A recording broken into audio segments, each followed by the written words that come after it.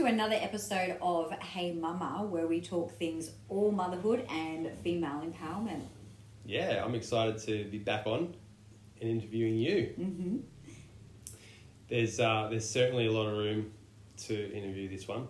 There's a big story that I'm looking forward to unraveling. And let's begin with our baby and our second baby. Mm-hmm. And let's talk about how she was struggling with sleep and how you felt out of control of that. Yeah, so first baby, 5 weeks, and she was sleeping through. So, hey, here's my little sidekick, and you navigate that first. And then the second one came along, and she was okay, and then she got to a certain point where she just was not sleeping, waking me up every half an hour, and breastfeeding on demand and all that kind of thing. And then it got all a little too much to then incorporate everything else in the daily life.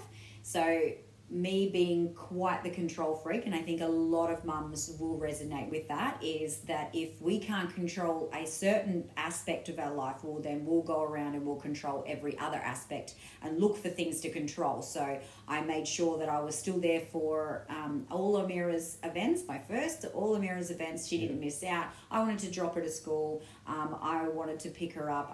There was that day that you went to a swimming.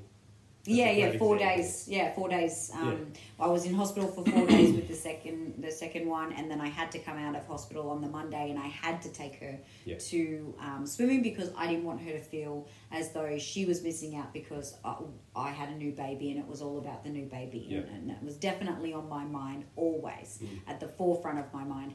I was upset that I couldn't control the fact that my second baby wasn't sleeping, so I made sure that the food prepping was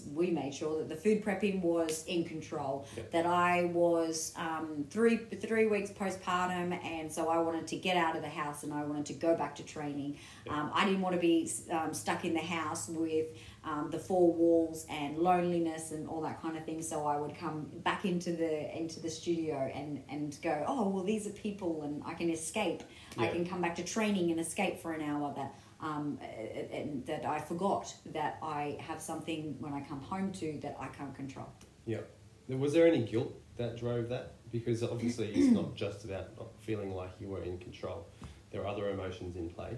Yeah, definitely. What made you come back to the studio?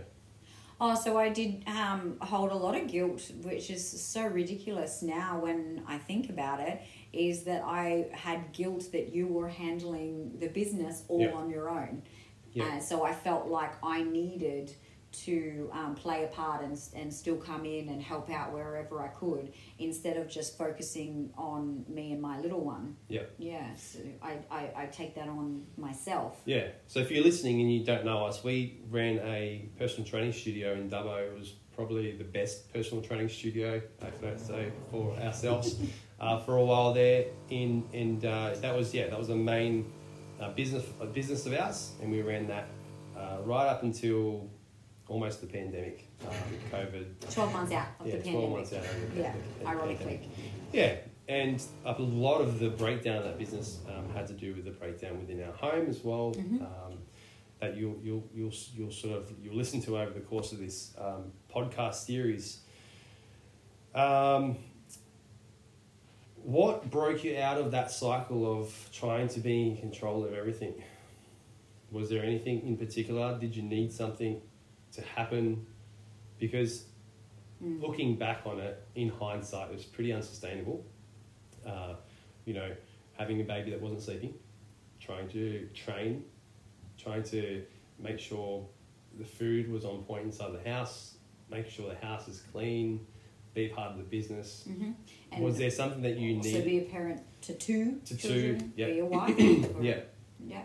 So I imagine there'd be a lot of mums listening to this, and even dads who maybe have, wives who are struggling with this. Was there something that you needed to break that whole cycle of trying to control everything? Yeah, definitely. When I got very, very sick. Yeah. So when I fell apart and everything fell apart, then that was a big wake-up call. Yeah. Yeah. There was a mirror as well that needed to be put up in your face before you got sick. Yes, before I got sick. That's right. So it's having someone outside looking in, telling me that I actually shouldn't feel so the way that I am feeling, or it's not normal to feel this tired or this down. So everyone needs a mirror put up in their face from time to time, and we're going to stop the episode here and talk about that in the next one.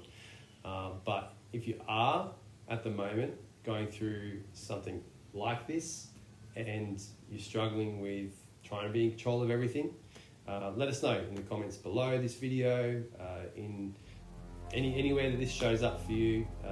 Let us know what you're struggling with right now. We'd love to hear. See ya. Thanks for listening to another episode of Hey Mama. You can find all the relevant links, including socials, in the description section of this podcast.